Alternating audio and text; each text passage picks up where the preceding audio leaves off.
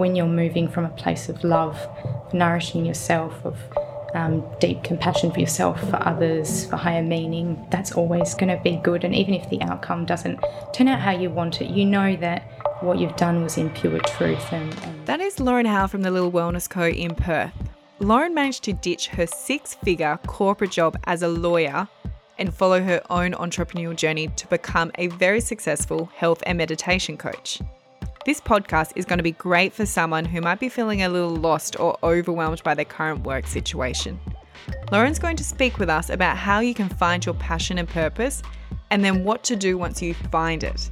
We'll also be chatting about how you can find work-life balance, allow your ideas to flourish, and avoid overdoing it to the point where you lose your passion. You might want to grab a pen and paper to make some notes for this one. And listen all the way through because this podcast is packed full of super helpful information. You're listening to the iKuku podcast with Alex Shepherd. Pilot your potential and take off. I'm very excited to welcome Lauren to the show. That's awesome. Yes. So from the start, how you became a lawyer and then how you sort of moved out of that and into this realm of being an entrepreneur, I suppose, as a wellness coach. Yeah, absolutely. So I guess the choice to pursue law as a career was one that definitely in hindsight I can see wasn't necessarily a choice out of passion and a feeling of deeper purpose and meaning that was the reason why I chose it. It was definitely a choice based on the fact that I had great grades and did quite well in school, and at 18 I think many of us sort of aren't really sure about what exactly we want to do. But in saying that, there's probably a lucky number of us that really have that purpose and determination from the beginning. But for me, I was really unsure, and I actually started off, I chose to do psychology and criminology as my first choice at university, and went and did that. And so I've always had a bit of a fascination with the mind and how that works, why people do things that they do. And I remember after my first year, it was a bit of a commute from Rockingham to Joondalup, and I wasn't really feeling 100% in the course. And again, had done really well, so there was the opportunity to move into a different university course, and I decided to transfer into law. So that choice was, again, I guess, based on because I had good enough grades to do it, then I should do it. And I think something we spoke about just a little earlier was that just because you're good at something or can do something doesn't mean that that's what you should do. But at the time, based on my supports around me and things that were going on, that was the choice that I made. And I think we're pretty conditioned in life and in the society we live in to go to school and get a degree, and if you can get a degree as a lawyer or a doctor or an engineer, then that's amazing and good on you, and then get married and have kids and put a nice bow on that, and so that was, I guess, the path I was following. So ended up doing my law degree, and if failing a unit wasn't a warning sign and having to go back, and I remember the lecturer saying to me, why, what happened? Why did you fail this unit? And I literally was like, I just didn't turn up, and so there were warning signs, but that I wasn't passionate about it, that, I was completely disengaged, and I was just I remember I'd sit an exam, get it done, and then you don't even ask me what that was about, because it was to just get it done. So it was all there, but I was really stuck in this belief system that, I needed to get it done, and to be successful, that's what I needed to do. And to be happy, that's what I needed to do, because success and happiness, as we're told, is meant to align together. Yeah. And success in that notion and that belief of doing that. Yeah, success defined in a particular way, I guess. And I finished, and I was with my partner at the time, Ryan, and I got a job in the government. And I worked there for about 7 years. And while I was working there, had great experiences. And I always look back at that time working for the government as not completely terrible. I think it's easy to look back and sort of say, it was horrible, it's the worst. But, it gave me so much opportunity to do a lot of things that I don't want to dismiss that.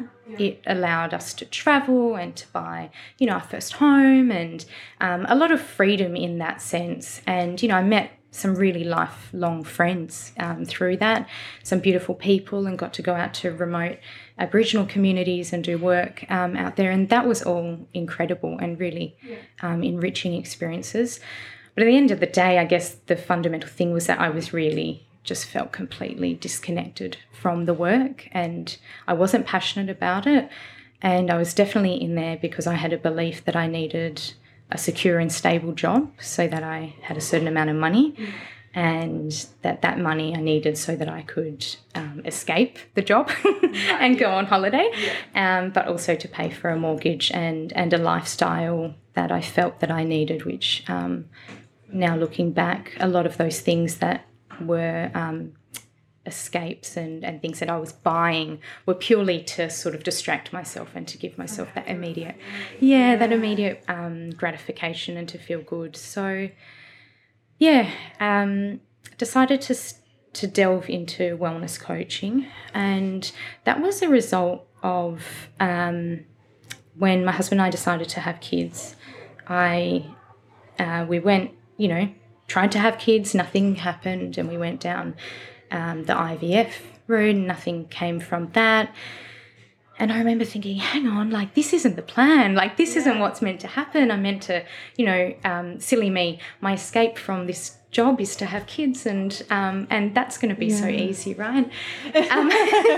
Into a more full-time job. Oh, how crazy. So the universe had different plans for me, and I'm incredibly grateful for the journey that I've been on, because if it wasn't for that pause and that turning point of, hey, we can't have kids, and suddenly that story of the successful life no longer fits that traditional successful life. And you were quite young, or reasonably young. I was probably about 26, 25, 26. So so got that's married sort of at 24. never something that pops into your mind. No way. And came from a completely this family that would just, pop out kids, or, it really was, no one had, and if they had, it was not spoken about as well. So infertility is one of those things that I think there can be a bit of shame around that.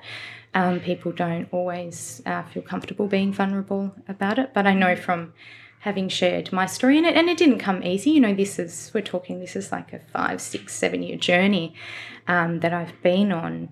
So I'm at peace and very comfortable talking about it. But I've realised how many other people and how many other women and couples experience similar challenges in trying to fall pregnant. So is there a big link, because that was following the Hashimoto's?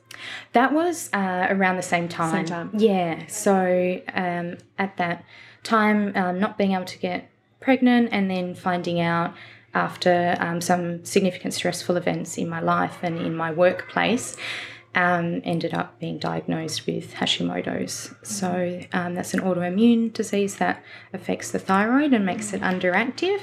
Thankfully, I was probably on the lower spectrum of how bad that can get. But it was definitely another wake-up call for me that the environment that I was in and the workplace I was in, the life I was living, really wasn't aligned or serving me in a positive way. And I remember telling the people I worked with about the Hashimoto's, and it was almost a joke because a lot of people I worked with had autoimmune diseases, and it was kind of a welcome to the club. Oh my gosh. And I think if that was a big warning sign as well. And then it also kind of becomes, being stressed is the norm. Absolutely. Pushing yourself to the limit of because you can push yourself to higher limits in a good way, right? You can achieve and work hard and reward yourself and feel fulfilled and happy about it. But then there's also the flip side where you push yourself because you're fearful of what happens if you didn't. Yeah. And then you can create illness within yourself. It's so scary. So what were your steps then from sort of realising that, what you've just realised, that your work was causing illness and that you needed to make a big change? What was those steps that you actually put in place after that to be able to get out of that situation? Because obviously you've got such a good income. That's quite scary of, well, like, how do you let go and dive into something else? Yeah, absolutely. And it was incredibly scary and quite a thing that took a bit of time. So it didn't just happen and then straight away I decided to quit my job. It was probably another 2 years before things started to fall into place, maybe a little bit under that. So for me, I decided to start looking at different career options. And I call them career options, but at the time I still saw them as really inferior and something that wouldn't provide opportunity to completely leave that work situation. So I had this belief that if I wanted to make good, stable money, that I needed to stay in that government environment, and that these other things wouldn't work. So I actually tried interior design, and I did a course in that and got my Cert 3 in that, and absolutely loved it, but still didn't feel that really set my soul on fire. Right. And I do always remember saying, one of the hardest things was that I never felt passionate about things. And I used to always look at other people and think, how can they be so obsessed with that or so passionate about that? Like, that's not me.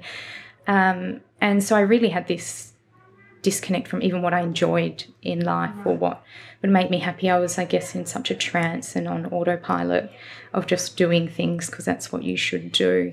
So how did you find it then? So just trial and error, really, playing around, having an incredibly supportive husband and family and friends who just have always believed in me no matter what sort of crackpot idea I come up with or what I'm going to do. Just always, like, give it a go, do it. That sounds amazing. And so after the interior design, added a little bit more to that big law HECS debt, which was great.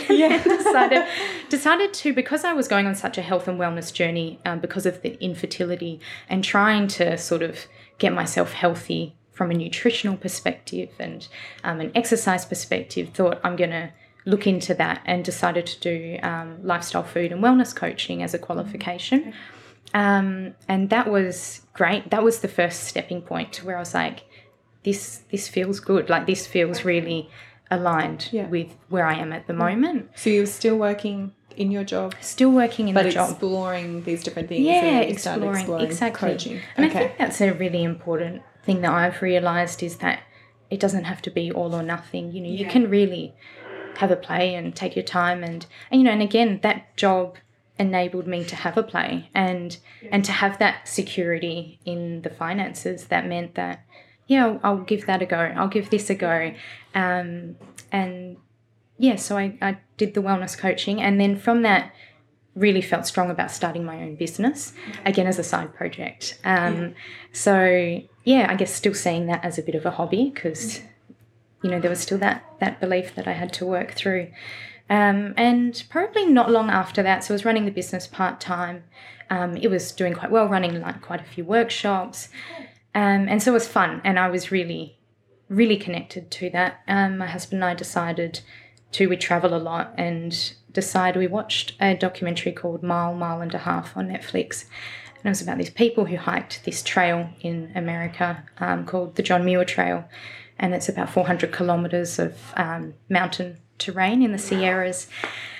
So we watched that, and basically you backpack and you take everything. And I saw this and I thought, just something in me was like, I want to do that. My husband looked at me like, you right? Like, I've never camped before in my life, not into hiking.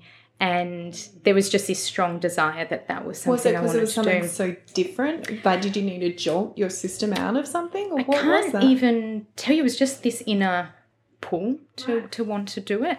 Yes, I always remember my husband's face just looking at me on the couch like, okay, I'm going to agree to do this, because if she changes her mind, this is such a great opportunity for us to take off and do something that for him he would love. And so we, not long after that, got our permit for this hike and flew to the States, everything in a backpack, our tent, and started this 21-day journey. And for me, it was quite a transformational experience. Prior to going, I'd just got a business coach, called Lisa Fitzpatrick, and I absolutely love her. And she's got a spiritual side to how she does her business coaching. And she was really believing in me and gunning for me. And, you can run this business and helping me sort of work through a few of these belief systems that I had about finances and my abilities. And so I had done that with her. I'd also done a course through the Still Point Institute with Melanie Ryan, just about life cycles and taking steps forward in life and getting momentum going. So I'd done all that just before I did this hike, and the hike timing was perfect because I just had that time to sort of integrate everything that was going on. The time to settle in, really. And there's nothing like the monotony of walking on a trail, to get you for days to get you. Yeah, absolutely. And to really confront, for me, it was confronting a lot of limited belief systems that I held about myself, a lot of inherited belief systems that had come from society and my family that weren't necessarily mine. And then it was just transcending them to build that belief. For me, I was thinking, wow, my body and my mind has just got me through such an incredible experience of hiking up and down these mountains and doing mountain passes and whatever else, and camping and doing something so, if you had have said to me a few years before, or even a year before that I would do that, I would have just laughed. Yeah. Such a different experience, but it really just made me realise that I can do this, and those fears were really based in beliefs that didn't serve me anymore. So, at the end, decided to resign from the job. And so then when you got back, you resigned from Lawyer. Sent them an email pretty much as soon as I got cell service. Wow. And decided to resign from my job and pursue my business. So actually I want to touch on that, because before you said what was holding you back for a while was thinking that you needed to have another job that was, high end, I suppose, or considered, intelligent or whatever by society. When you decided to take on your business and finally decided, well, you're going to look at other income streams, what was that? Or have you found that just having just a job being still quite fulfilling or purposeful for your life then? For me, as long as the jobs that I'm doing align with a greater purpose and meaning, or actually align with my values, then that's great. And then I'm happy to do it. And so currently I run my business. Obviously, for anyone in business, they would know that things can fluctuate up and down. And so things can be a bit unstable at times. While I'm in a fortunate situation where my husband earns a great income, and that's allowed me the freedom that I've got. So I know that I have some differences to other people who take that plunge or haven't been able to. And I really am grateful for that opportunity that I've got through that. But I do work a couple of hours part-time for a meditation organisation and also at the Cat Haven. And those are just enough to diversify what I do. I enjoy and feel really aligned with what those organisations are about.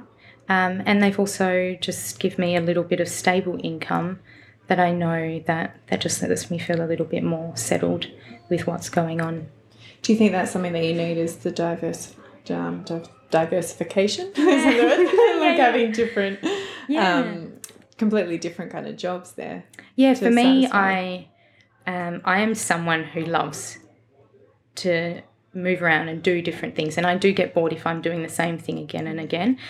I think that's probably why, I think that's a great reason why I've probably tried a lot of different courses and done a lot of studies when you're just reading all the things that I've done, because I just have this passion for learning and discovery and just having my brain feel active and challenged in some way. So, it plays a big role in that. And business can be lonely when you're by yourself often, and it's nice to be in other work environments with other people, and connection and community is important. So, I really value that. I kind of want to go into that now, actually. I was going to hold it off for later, but that transition period then, I suppose, for you were able to do it because you had some financial stability and stuff. For someone who didn't necessarily have that, there's that period then where you're kind of going to be overloading with work between holding on to a job for income and trying to do your passion. How do people, or what's a good way of kind of getting through that, I suppose, and still having some kind of balance or time for yourself so that you're not just constantly overloaded and you are working 7 days effectively and you're doing sort of, 60, 80 hours a week. Yeah. And look, I absolutely was doing that when I was working full-time and doing a business. And when I say part-time, I guess it's not really part-time because it's, I've got a full-time job and then I'm running a business on the side. And that weekends are spent doing that. I think it's important to be deeply connected with why you're doing it and how that gives you purpose and passion. That's a really good driver. And I feel like when you do things that feel great and feel aligned, there's a really positive energy exchange. So you'll probably notice that when people are doing things that they love, it doesn't always matter how much they're working. They kind of, there's a good flow there and they feel energized and excited by doing it. I suppose it comes back to something you said in, I think it's on your website, about embracing or enjoying the messiness of life. Yeah. It's just accepting that and trial and error and explore and fail and win. And, absolutely. We're human, and I think as humans we'll be flawed, we'll make mistakes, life will be up and down and messy, and we'll experience good emotions and emotions that kind of challenge us in different ways. But that's what we're here to do, and that's what we will always experience. It's how you set your mind around that as to whether it's good or bad, or often I always say our expectations create our own suffering. So if we expect things to be a certain way and they don't end up that way, because let's be honest, we've got no agreement with, it might be with a friend or with the universe that we expect things to unfold in a particular way. And when those plans fall through, we can be really upset and disheartened by that. I always say, but it was your expectations that set up that. So being able to soften those a little bit and let go and flow a bit more with life, definitely makes it more fun. Yeah, that's it, isn't it? Having fun with your living, like you're currently living right now, right? Have fun with it. Do you have any techniques that people can actually try and implement if they're that person that struggles to switch off because they feel like they're wasting time? Meditation is one of those things that I always say illuminates a lot of that's going on in your head, and you start to go, hang on, who is this? Well, actually, that's sort of where I want to go now then. How do people start to tune into those voices? Is it through meditation? Or meditation's a really powerful tool to become aware of your thoughts, and thoughts are always there. Monkey mind is completely normal. I know a lot of people, when they think about meditation, there's this real stigma that, I can't meditate because I'm always thinking. And I just want people to know that I'm pretty sure that the majority of people who start meditation have sat down and tried to, or have meditated and had thoughts running through their head. And monkey mind's something that we all experience at different times. I mean, I've been meditating for years now, and I still have times when I experience it. And what I find meditation does for me is it really illuminates the thoughts or the stories that are going on in my head. And without the meditation, I could probably be in a trance or in autopilot, and those stories are still running, and I'm probably really unconscious of them and just acting out and not being aware of the control that they're having over what I'm doing. Meditation illuminates those thoughts. So it can feel like when you meditate, suddenly all these thoughts appear. But I can guarantee you those thoughts were probably there before you sat down to meditate. Right. You just hadn't given them much. Just suddenly you've sat down and you're like, oh my gosh, there's a lot of dialogue going on. Right. Meditation helps you really illuminate that and bring an awareness to the thoughts and emotions and feelings and whatever else is going on in your mind and body. So what do we do once we start to realize you get to the point you go, okay, that thought's not mine. That was my mum or someone or my teacher in grade 3. What's the next step then for us? Do we create a new story or what? Like, how do we actually get that one out and put in a new beneficial one for us? It's important to, like I said, bring an awareness to that thought and decide if it does really resonate with you and serve you on a higher level. And if that thought does, then that's great. But don't be afraid to investigate it a little bit. Right. Ask a few questions about it. Where's it coming from? And if you really find that thought is not for your higher being and doesn't serve you on a higher level and make you feel great and nourish you out of love and compassion, then it's time to change that story. And that's going to take time because you've probably told yourself, or you have had that particular thought for a really long time. Rewiring our brain takes time and effort, and some people use affirmation. It can be selecting particular meditations that can support you in a particular way. It might be aligning with people around you who you know don't carry that belief and who behave in a different way or take steps in a different way. Being conscious of the environments you're placing yourself in and the people that you're connecting to. All these sort of things go towards, and even, the TV shows you watch, the books you read, all of that at some level is impacting and reinforcing beliefs or, challenging them. So, So how does someone start off doing meditation? Someone who's never done it before, there must be a way of getting started, like small amount, or should they start off being guided by somebody, or do they play around with it at home, or do they have to do it every day, or what's... So starting a meditation practice, I would say, is probably like any other habit that you want to develop.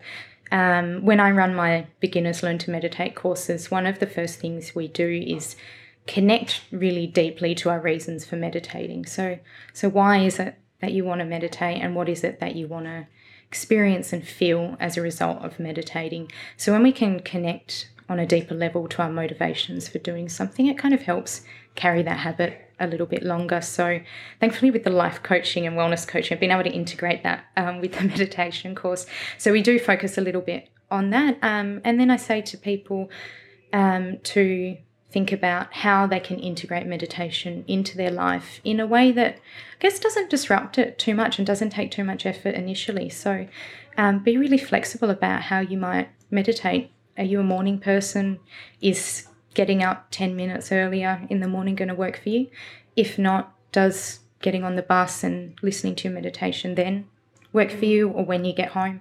Initially, it's really just fitting in meditation where you can fit it in, and starting small. You don't have to sit down and try and do a 60-minute meditation or a 45-minute. Do 5 minutes. Okay. And if meditation really is something that you want to integrate and you're finding it hard to do it, why are you finding it hard to do it? Is there a belief that you're carrying, or a story that you tell yourself, I can't meditate, I don't have time to meditate.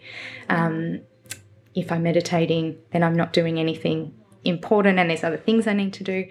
So just be conscious of what's possibly getting in the way of your practice. Setting up a space in the home really does wonders.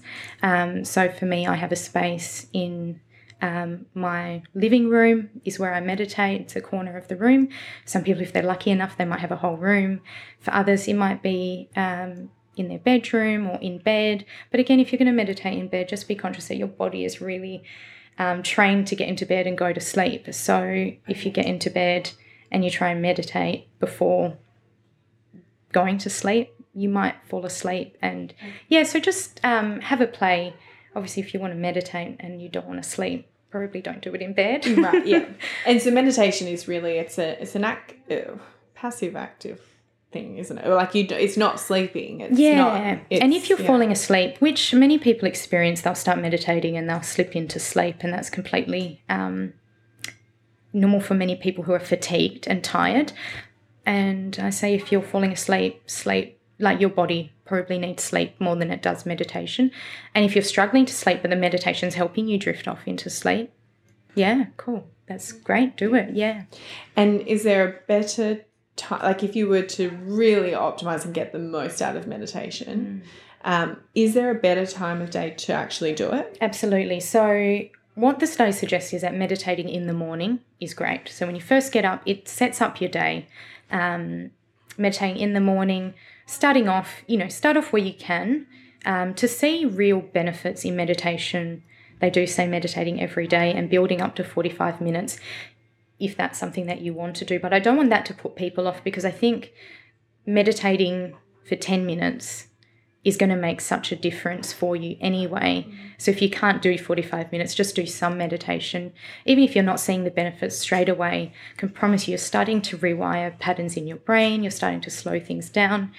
Just notice how your day plays out. It might play out quite differently using a meditation in the morning that has like a really beautiful affirmation or something you want to bring into your consciousness for that day. Yeah.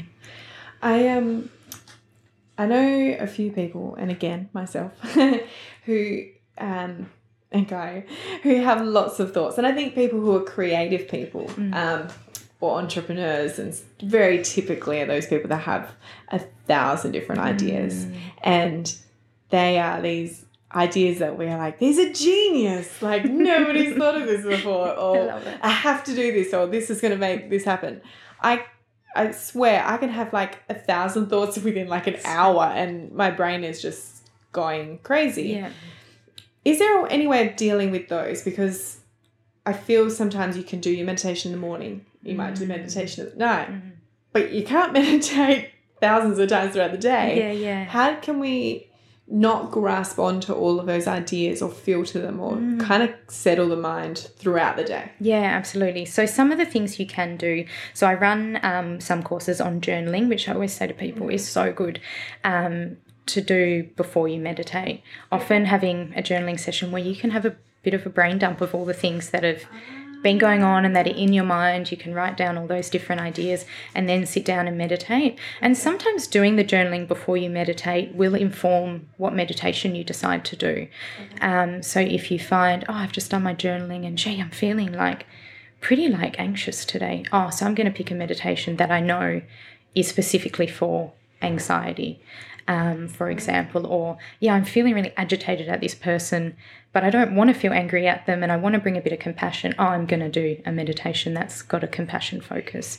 Journaling is a really great way to help distill your ideas as well and kind of look through. So you've got all these ideas and they're all exciting, and then you can start to connect to which ones really deeply align with what my business is about, or whatever the choices are that you're wanting to make, which ones feel like they're super connected to what it is that you're wanting to do and achieve. So it might be a good idea to sort of journal a bunch of things in the morning. Yeah. Do some meditation, settle things down. Yeah. Do your day. And then some people might even need might do it, before bed. Yeah, again, later in the day. Yeah. Just get them out. Particularly those who are struggling to sleep. Sometimes doing a little bit of journaling before might help get those ideas out. Yeah. I'm going to have to play around with this. I like that. So now you also said there it can help them decide what kind of meditation to do. Yes. So there's different types. Yeah. What are they? So one of the big things people think is that meditation is just sitting in silence and having a really still and clear mind. And when we start meditating, particularly as beginners, like I said, monkey mind and thoughts are running through, and it's really hard to bring a focus to what we're doing and to bring a stillness. And again, I really want to make it clear that that's completely normal. So if you're experiencing that, just know that that is how humans are, over evolution and stuff. We've developed that ability to have like a constant thinking mind, and it used to be to protect ourselves from anything that we've got to really worry about that might kill us or be in fear of, whereas now that's not so much of a thing we need to worry about. So our mind is just kind of jumping onto little things, and you'll think, why am I still worrying about those, dirty dishes or that thing that person said. And so it's pretty that's pretty normal.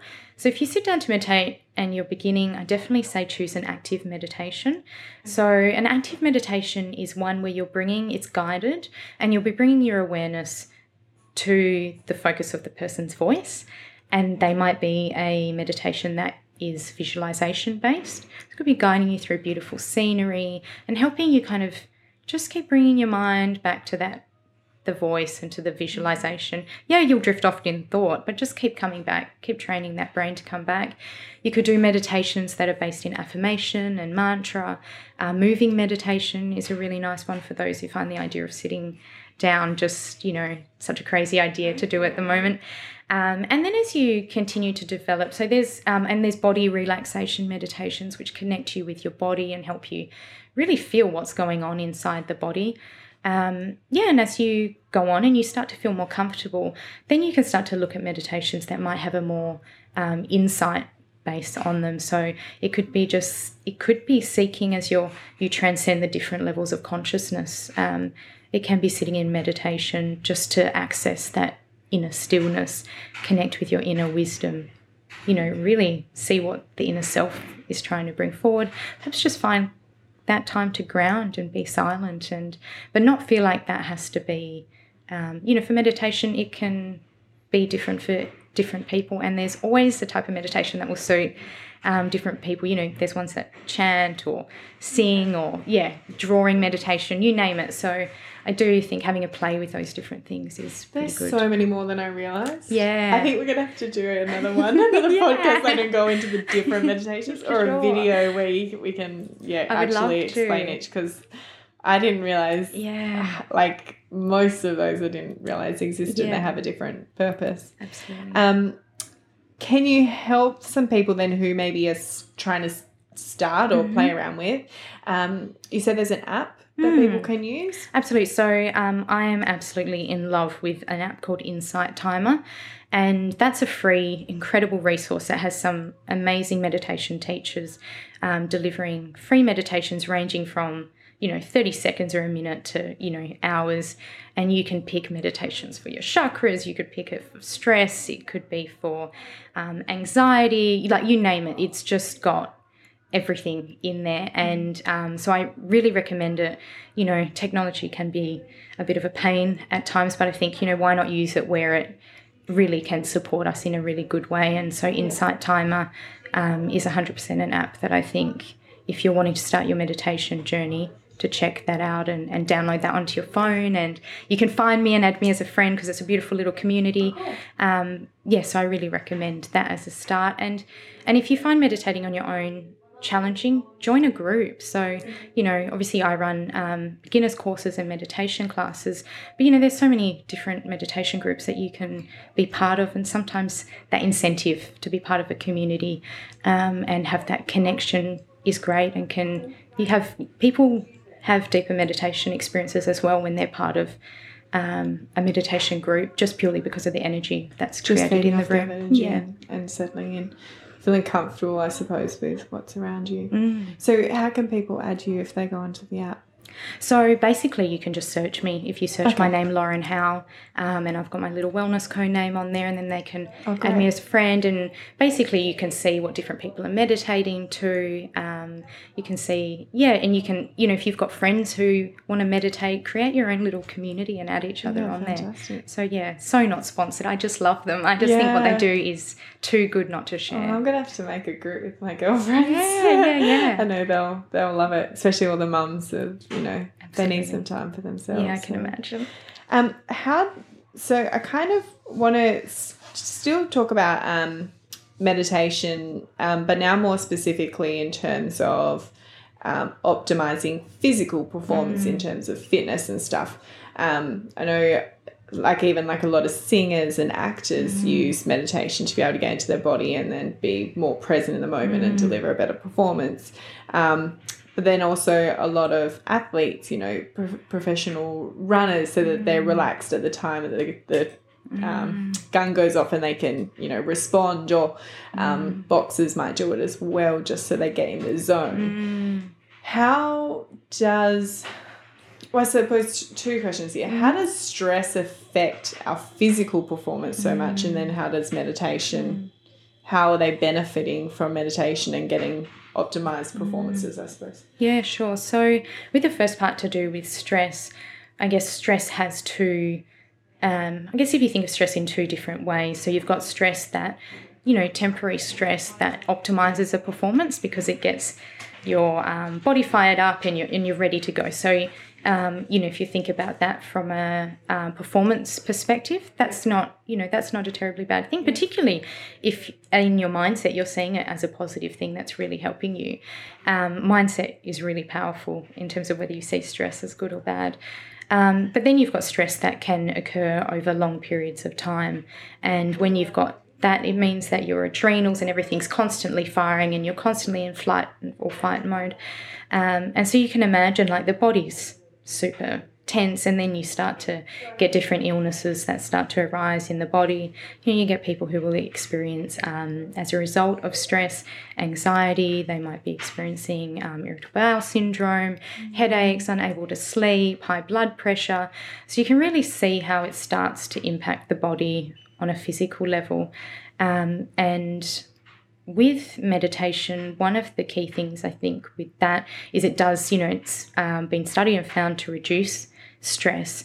And with meditation, once you connect with your body and start to feel what's going on, you might notice, oh, hang on, my shoulders are really tense. I'm clenching my stomach, or my thighs feel tight, or I'm always frowning, or my jaw's tight. Doing a body scan helps you reconnect. So we're pretty good, many of us, at living outside of our body and not wanting to connect with what's going on, because there's some probably cold hard truths that the body's trying to tell us. And obviously if we don't respond to them, those signs and signals can get stronger as other illnesses start to creep in, to the point where sometimes we're forced to stop because the body doesn't want to do it anymore. Meditation can help you connect your stress a lot faster and know where you're carrying it, and making a conscious choice to start to relieve that stress and reduce it, and and to breathe deep into the belly, which that elicits a relaxation response. So there's different ways that the meditation can help you start to unwind that stress. So if you're quite a stressed person, you might feel like you're fine and that everything's good, but you might also be used to just functioning at a high stress level, and that's become normal. As you meditate, it slowly starts to unwind, and stress comes off in stages. So one meditation, unfortunately, won't unwind all of that. But the more you do it, the more relaxed the body will become, the more the stress starts to dissipate. And then as you become more connected to your body, you can pick up on stress signals quite quickly. Yeah. I know a lot of the people that I've worked with, you ask them, they're having problems with sleeping or they're having gut issues. Those are the two biggest ones that I see. And you go, are you stressed? And they're like, do you suffer with stress? No, I feel fine. And then I start asking some questions, or I get them to do the survey that I've got. And then they go, oh, wow, like I am really, really suffering with a lot of stress. And I've even heard of, like you said before, when you're stressed, your gut, you can really tense up, and then that can be a trigger for a lot of IBS symptoms and things like that. And I've even heard of people doing meditation before eating. So people that were getting irritable, wow, they were to do some breathing before they eat. You're allowing the whole body to relax and prepare to eat. I mean, eating has always been an enjoyment, collaborative kind of thing, isn't it? Sit with friends and family and enjoy it. Whereas now it's like, stand up, chuck it down, quick, got to go back to work. Yeah. And no wonder we're having so many gut issues. Yeah, absolutely. Now, we could go on forever, and I think I'm going to have to book another time with you, because I do want to talk about intuition, but I think this is probably already going to be 2 podcasts. Yeah. So before I do finish completely, a couple of things. What is a wellness coach exactly, and how can people find you? So a wellness coach, I guess I will speak about how I operate. So I guess I'm a lifestyle food and wellness coach, but what I do is more connected to life purpose. And basically, a wellness coach acts as someone, or I act as someone who supports someone in their journey to discovering deeper meaning and purpose in their life, and supporting them to create the space so that they can start to transcend limited belief systems and fears and things that are holding them back from finding deeper meaning and fulfillment and connection in every day. So that's really through targeted and specific questioning. Each session is really different, obviously, depending on the person, but it's allowing that person to, I believe that everyone knows what they need to do, and they have the answers themselves. As a coach, I purely support them to come to that realization and to answer those questions, make those choices and those decisions themselves. So it's a really empowering process. It's a process where they have 100% control over the choices that they're making and what happens. I don't delve into past traumas or relive anything like that. But what I do is allow for acknowledgement of belief systems that don't serve anymore, fears that might be sitting there that are really getting in the way of them connecting to their true self. So it's a really beautiful process. And I do a 7-step program, Pathway to an Awakened Heart. And so that integrates meditation as part of it. There's journaling as part of it. So it's a real self-discovery process for them to reconnect to their true self. I would definitely say to anybody who's not sure of what a coach does, or they're thinking, they're just going to tell me what I already know, or I would say, just give it a go, because I think a lot of the time, I think all of us just need that soundboard, Absolutely. that support and that person to just listen to you and go, you actually know your answers. Absolutely. You've got to tune into it, and it's really hard to do it on our own. Absolutely. I think everybody needs someone to... Having that dedicated time to set aside where you can really go in and get some insight and have someone question some of those things that you've held for so long, and that but in a really, the way I work is very grounded and nurturing and supportive way, can allow that person to make some big transformations in their life, but purely they are feeling empowered in doing those. So they're taking 100% ownership of their journey. But there's a sense of, for some people, it's a sense of accountability. And a coach will often push you beyond what you would do on your own. Yeah. Yeah. Okay. And where can they get in touch with you? Yeah, so my website, thelittlewellnessco.com.au, is where you can find my coaching program. You can also find the mindful and meditation experiences that I run. So that's the sort of the spot where where I am. And you're on Instagram, aren't you? And I'm on Instagram and Facebook and all those social media channels. Yeah. You got a beautiful Instagram, actually. Oh, thank you. It's just a nice one to have on there, and it's got beautiful, calming kind of pictures, and it's Thank you. I do really like it. I probably spend too much time doing that. Do you know what? A lot of people spend too much time on Instagram, but it has its benefits as long as we use it right. Yeah. I'm such a visual person, so Yeah, I think it is actually the place that most visual creatives go to, because I do like to look at things. Okay, final question. This is a bit of a tricky one. If there's one thing that we could do or implement in our lives to better optimize our time, what would that one thing be? To better optimize your time. I think with optimizing your time, it's bringing a conscious choice to how you're spending your time and being really mindful of what it is that you're doing, and ensuring that what you're doing resonates with you on a really deep, heart-centered, fundamental level. Because if we're just doing stuff to fill time, it doesn't matter what you do, you're always going to be chasing a deeper feeling of connection to the self, or higher purpose and higher meaning. Really being conscious and mindful of the choices that we're making and what we're aligning to, I would say would allow you to know that the time that you're spending is important. But, remember, life should be fun and lighthearted, and, there's moments in life that are serious, but don't forget, the lightness of life, and things don't have to be as serious as I think we make them. Oh, that's good. Because I do remember actually you saying to me about choices. Are you making the choice out of fear, or are you making the choice for love? Absolutely. Of yourself? So I think that's a big thing when you connect with what you're doing, and when you make a choice out of fear because you're worried about finances, or fear because you're worried about what someone will say about you or how they'll judge you, those choices that you're making, they are just supporting a mindset and a belief system that's negative and unhealthy. But when you're moving from a place of love, nourishing yourself, of deep compassion for yourself, for others, for higher meaning, that's always gonna be good. And even if the outcome doesn't turn out how you want it, you know that what you've done was in pure truth and out of love, so it can never be bad.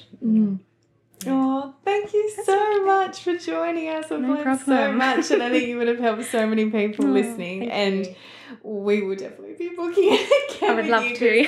I want to talk about intuition. I want to go more into the meditation realm. Oh my God. Awesome. Thank you very much. Thank you so much for having me here. I hope you enjoyed that interview with Lauren Howe from the Little Wellness Co. Thank you so much, Lauren, for speaking with us today and for talking about your personal journey. I think a lot of our listeners will be able to relate to it and learn a lot from that.